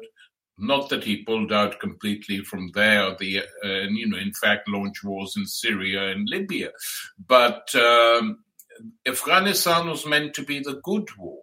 And the Afghanistan papers just asked the question, what war? How can it be a good war when we don't know what our aims are, what we're going to do, the amount of money we're spending? And it's a disaster on every level, military, political, economic, psychological. That is what the war was. And it was nice for us who had been opposing the war to just read similar things being said by the top military brass in the United States. They were not that dumb. They could see. Right. Yeah. In fact, I mean, when Trump would vocalize the need to pull out of Afghanistan, there was considerable backlash toward him from U.S. politicians, including some Democrats who, I think wanted to criticize Trump regardless of what he did or said. But I agreed with his decision to pull troops out of Afghanistan. Yeah. And Biden really had no choice. That deal was made prior to Biden getting elected and holding office. So I wanted to also just kind of talk about the media spin that we witnessed as troops were being withdrawn from Afghanistan. For instance, when there was a suicide bombing, they say that it was an ISIS militant who did a suicide bombing outside the Kabul airport. There was this narrative regarding the Taliban potentially being in on that they were conspiring with Al-Qaeda. And I'd love to hear what your thoughts are on that, because that's just a massive contradiction. Yeah, look, Anna, the Taliban had just won. They'd got the country without wasting too much time and without expending too much blood of the blood of their people or their own armies. So why on earth should they carry out or be part of a provocation? I think the truth will come out and has largely come out of who these guys were, who did it. They called themselves ISIS, but what else should we be knowing about them? That was the only real act of violence during this whole period. And the United States then went and bombed innocents again. You had in that week a provocation by people within Afghanistan, a U.S. drone attack which killed women and children. Summing up what had been happening really in many ways for 20 years. And the media in Europe especially, but also the liberal press in the United States, couldn't believe that this was happening. My God, are we leaving Afghanistan? In Britain, there's a sort of wretched magazine called The New Statesman, which once upon a time used to be a radical magazine, like The Nation. That's what it was like. This devoted pages and pages by writers who backed the war in Afghanistan, saying, why did they withdraw? Of course we could have held on. Well, the response is, if you could have held on as Britain alone, why didn't you? The fact is, none of these NATO countries could have held on without the support of the United States. And then they attacked the United States for withdrawing. What did they want it to do? Maintain some garrisons, however small, and keep them armed. But why? That no one said. So and in order to justify their attacks on the United States, all the states in the European Union and Britain, as we know, the news is effectively managed in most of these countries to some degree or the other. In Britain now, it's very strong government management of the news, that they just unleash these big attacks. Oh, what a tragedy, what's going to happen? They had not been covering the war regularly for a long, long time. And some of these newspapers had just changed with the changes in editors and all that. The Guardian, in particular, in Britain, its website in the States might have some good stuff and sometimes does, but the actual paper has really degenerated. When I think that most of my pieces, short pieces in the book, were written initially for the Guardian and published in the Guardian, but that stopped happening since 2016, 2015, the big shift rightwards. So, and now they've got nothing to say. They try and attack the country. Instead of waging a campaign, don't have sanctions, send in aid. The balance sheet of sanctioning Iraq is horrible. And there's malnutrition in Afghanistan. They need help, they need aid, and open the doors for the refugees. But why aren't the liberals campaigning for that? You can attack Biden for withdrawing, but then why not campaign for something positive? Exactly. Why don't we ask something positive, something that can actually help the audience stay informed on these types of matters? You mentioned some of the publications that in the past may have done a decent job in reporting on these issues, but have unfortunately devolved under new editors. Where do you personally like to go to get news about either foreign policy or international events? Well, I have to admit, on two levels. The two newspapers I read regularly. One is the New York Times, since it's the so-called paper of record in the United States. And at least they cover the news from different parts of the world. Whether you agree with them or not is a different thing, but it's quite useful reading them, even to disagree. The other is the Financial Times, which, as its name suggests, is a paper of capital, and then feels obliged to give slightly better reporting. But even the FT has been going down. But leaving those aside, basically, I go to the web, I go to the internet. I find blogs, people send me stuff they've written. I read Jacobin, I read Counterpunch, I read many, many other things from different parts of the world. Manifesto in Italy, Mediapart in France, which are independent papers. Mediapart in France is the best newspaper in Europe, in my opinion. It's not printed, it's simply online, but it's a proper newspaper which has attacked these wars, exposed their politicians, brought politicians down, etc.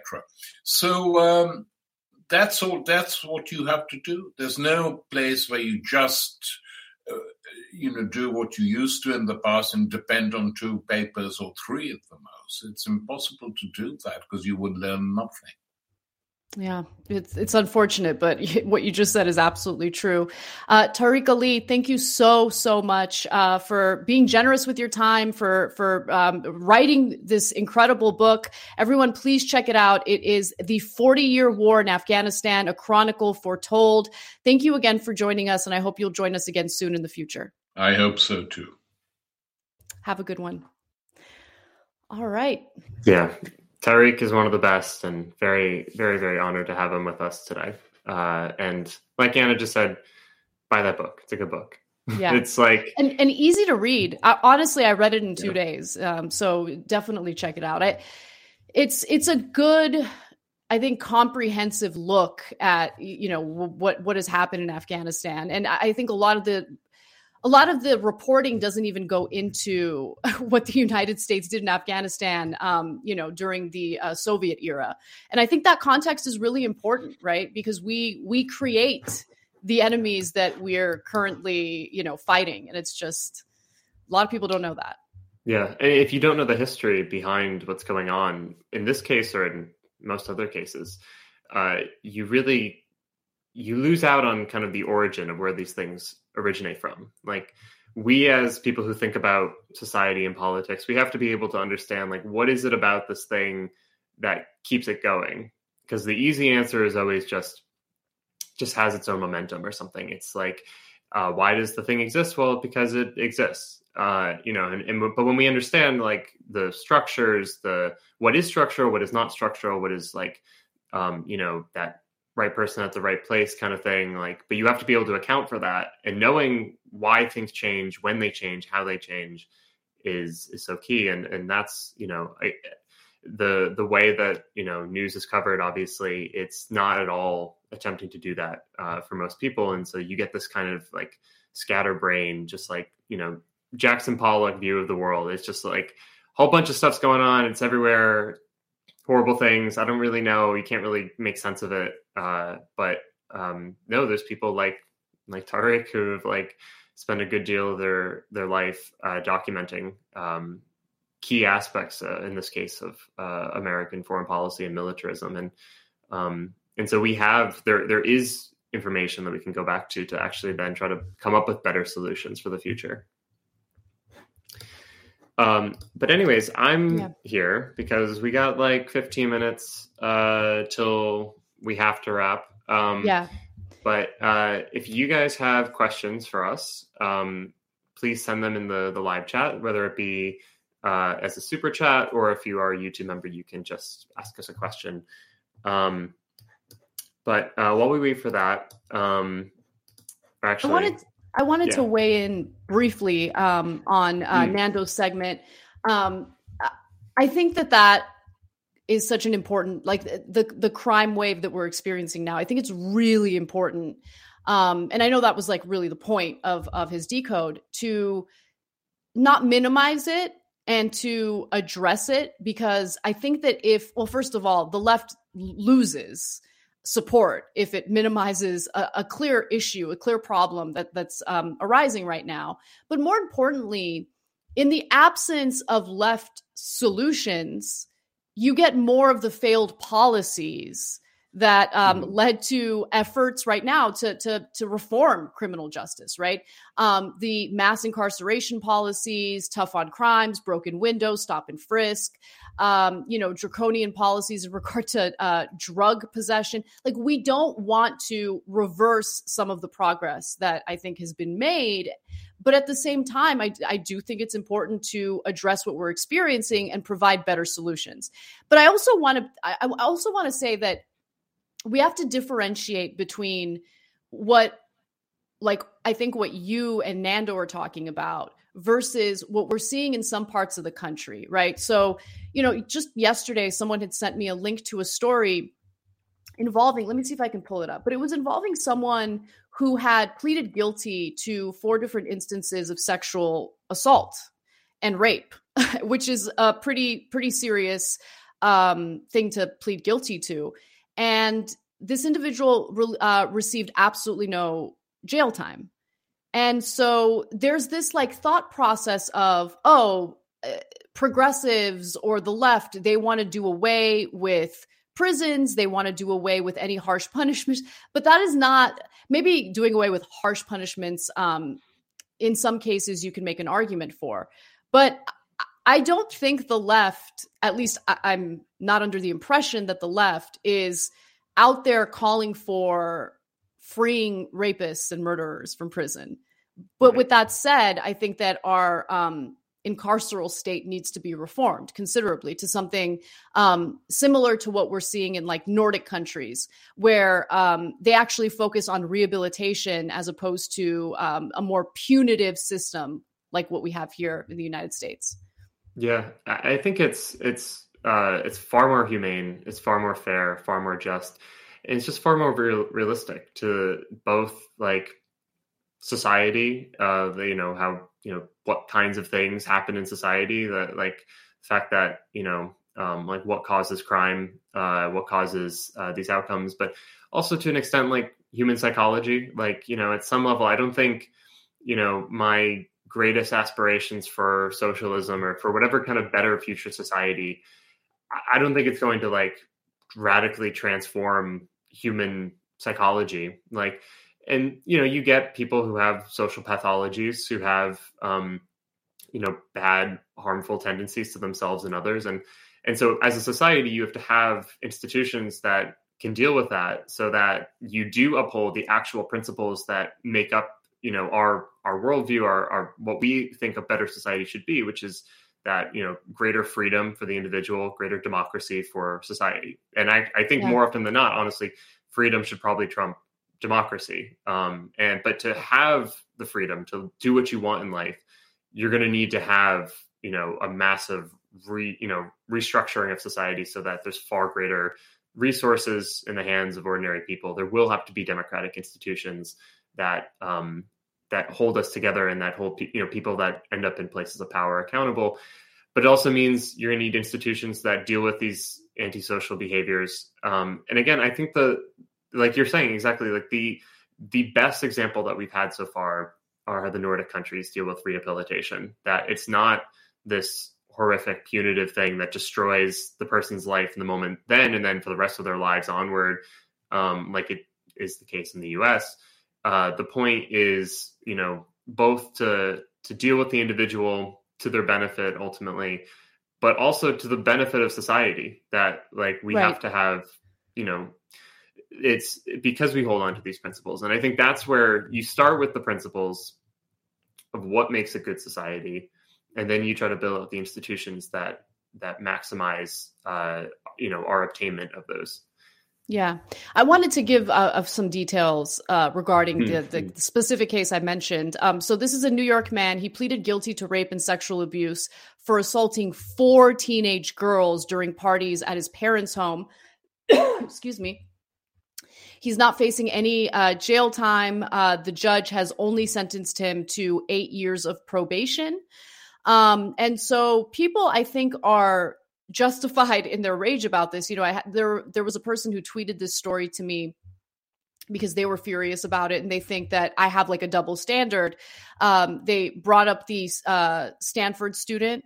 I think his last name was Brock. I can't remember. But anyway, he was found raping a woman or, another student behind a dumpster. And he was treated with kid gloves by the judge. And so the person sending me this tweet was trying to make an argument that I have a double standard, because if the suspect is a white guy, then I'm totally fine. I want that guy to be like thrown in prison, lock him up. But I don't even know what the race of this New York man is. But my point here is no one is calling for confessed rapists to just like walk the streets freely with absolutely no consequences. And for anyone who thinks that that is the best way to reform our criminal justice system, I disagree. And I think that the concerns that people have right now about this crime wave are absolutely legitimate, and we need to address them by providing better solutions. Yeah, I totally agree. Yeah. Before we run out of time, I wanted to get to a couple questions that people sent. Let's do it. There was the first question was from LJ, and I believe they're asking, did you write a thesis for your master's? Is that I did have to write. It's not the same as like a thesis you'd write for a PhD, but there was something similar. And then there was a day-long exam that I had to do, where I had to choose basically 2 out of 3 focuses in political science. And my focus was American politics and international relations. So, yeah. But I got to be honest, like I think back at my experience with my master's degree, and I think I was too young and inexperienced, and I wish I could have waited a little longer. I entered the master's program when I was 20. I was too young and honestly didn't know enough. I think I would have gotten more out of it had I waited until I was a little older. Yeah, that makes a lot of sense. Yeah, but well, I still seem like it worked out for you. Yeah. But all right, another question that we got from Eliminate Militarism. Appreciate the screen name. Asking, do you think Thanksgiving, part of our founding mythology, which unlike critical race theory is actually taught to kids, perpetuates the idea that invading other people's land is okay, or is it mostly coloring sheets, turkey, and football? Well, I mean, I'll be completely transparent. In terms of like the education I received, it was mostly coloring sheets and turkey and football and all that. There was a little tiny bit of emphasis on Native Americans and what the reality of the origin of Thanksgiving is. And so I think it's important for people to know the country's history. There's no question about that. But I also just want to say to some of like the tut left, like, let people enjoy Thanksgiving. You know what I'm saying? Like, and if you don't want to call it Thanksgiving, you want to call it, Native Peoples Day, whatever you want to call it. I'm fine with that. But my point is, I don't think most Americans think about the historical origins of that day, right? I think that it's just become a commercialized holiday. And as much as I hate commercialized holidays, Thanksgiving is my personal favorite because of what it leads to. It leads to getting together with your family, sharing a meal together, appreciating one another. It's important to acknowledge our history, but also just let people enjoy the holidays if it's like their, escape and their opportunity to spend time with family. Yeah, I agree with that. On the part of the question saying, does it perpetuate the idea of invading other people's land? I don't think that's, I mean, again, I think insofar as like, this is taught to children. I don't think it's like, some master course on imperialism or something that like, and my sense is that most people are pretty decent morally, and like that it's not that you have to be taught to like oppose oppression and domination of other people. That for the most part, the challenge is like acquiring the means to actually oppose it, like in terms of power. I think it's, to your point, I mean, I think it's totally, it would be great if more people understood the actual history. And it's like just an unfortunate reality that, most of our history is taught the way it's taught. And because it's, most things have some kind of like very kind of pleasant mythology to kind of justify their existence, that, and if you want to say America's the greatest country in world history or whatever, then you're going to have to come up with a pretty fluffy beginning. But I also don't think like everyone learning the correct history is actually going to change things. That like what happened in the past happened and it's horrific. But that doesn't ever change. Whatever our better future is doesn't depend on like people knowing that the past was bad. It's dependent on us actually being able to mobilize resources and people now in order to change it, so that we don't have like horrific incidents like the genocide of Native Americans, or whether it's colonialism or slavery or whatever. It's but I just think like the consciousness raising aspect is extremely limited. And actually, if I can just say one thing, because I got some shit recently where I did this segment on Jon Stewart and John Oliver on the Jacobin show a few weeks ago, and people were mad at me because they're like, yeah, but Jon Stewart, his job isn't, he's not a politician. His thing isn't to, sorry, I'm doing a very mean voice for you people, but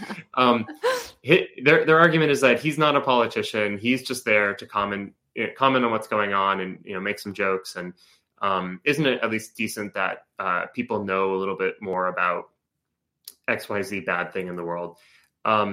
And at some level, sure, yeah, that's fine. But my problem is that I actually think that just raising awareness about something in that format, how it's been presented for so long, actually demobilizes people in a longer sense. That it kind of gives us like a pass to say like, oh God, okay, now I know the bad thing. And now I've done my part because like I've now realized, that the world is bad and, and I should feel bad about it and other people should feel bad about it. And I think it's more of a missed opportunity than like, some massive positive, thing to raise people's consciousness. I think it has very limited returns, especially when it's presented so disjointed from like politics. And so to the extent that John wants to say he's not a political actor, I mean, that's maybe what he tells himself, but obviously like it's the actual reality of like what those contributions have been. And it's not, I don't put it all on him. It's like the fact that he does this in a country where there really isn't like a strong organized left or labor movement, and that we're struggling to do our best to like conjure something up right now. But I do think just raising awareness doesn't like, that's not really changing society. That's, because changing society, doing politics is about affecting power and who decides who owns what, who has to do what to make a living every single day. And until you're addressing those questions, I think as the raising awareness has diminishing returns, but. Okay. Sorry for a little bit of a more manageable rant than on inflation or something.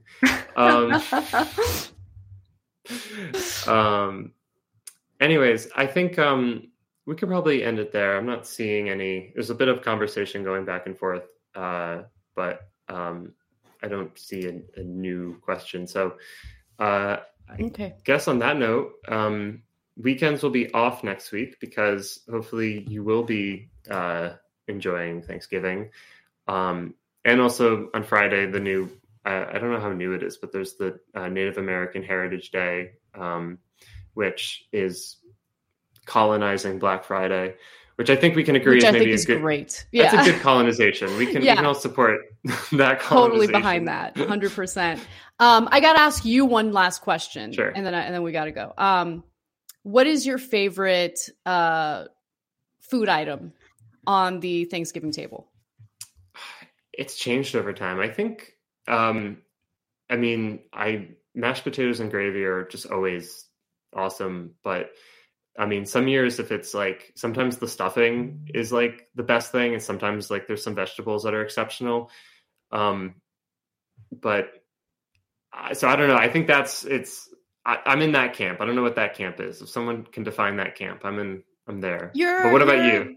Fair weather fan of items on the Thanksgiving dinner table. For me, it sounds funny, but like I've got to have the cranberry sauce, and I put it on everything. I know it's only supposed to go on a few things, but I put it on everything. I just love it. I love cranberry sauce. So with the exception of mac and cheese, if there's mac and cheese on the table, I will not put cranberry sauce on that. But yeah, I'm so excited. I'm looking forward to like just sharing a meal with my family and like not having to worry about work and just enjoying myself. And hopefully you guys are all doing the same. And so that's it, guys. That's our show for today. And as always, please like and share this stream, subscribe to Jacobin Magazine, subscribe to our YouTube channel if you haven't already. And the only thing left to do is have a great weekend. And we'll see you guys in 2 weeks. Bye-bye.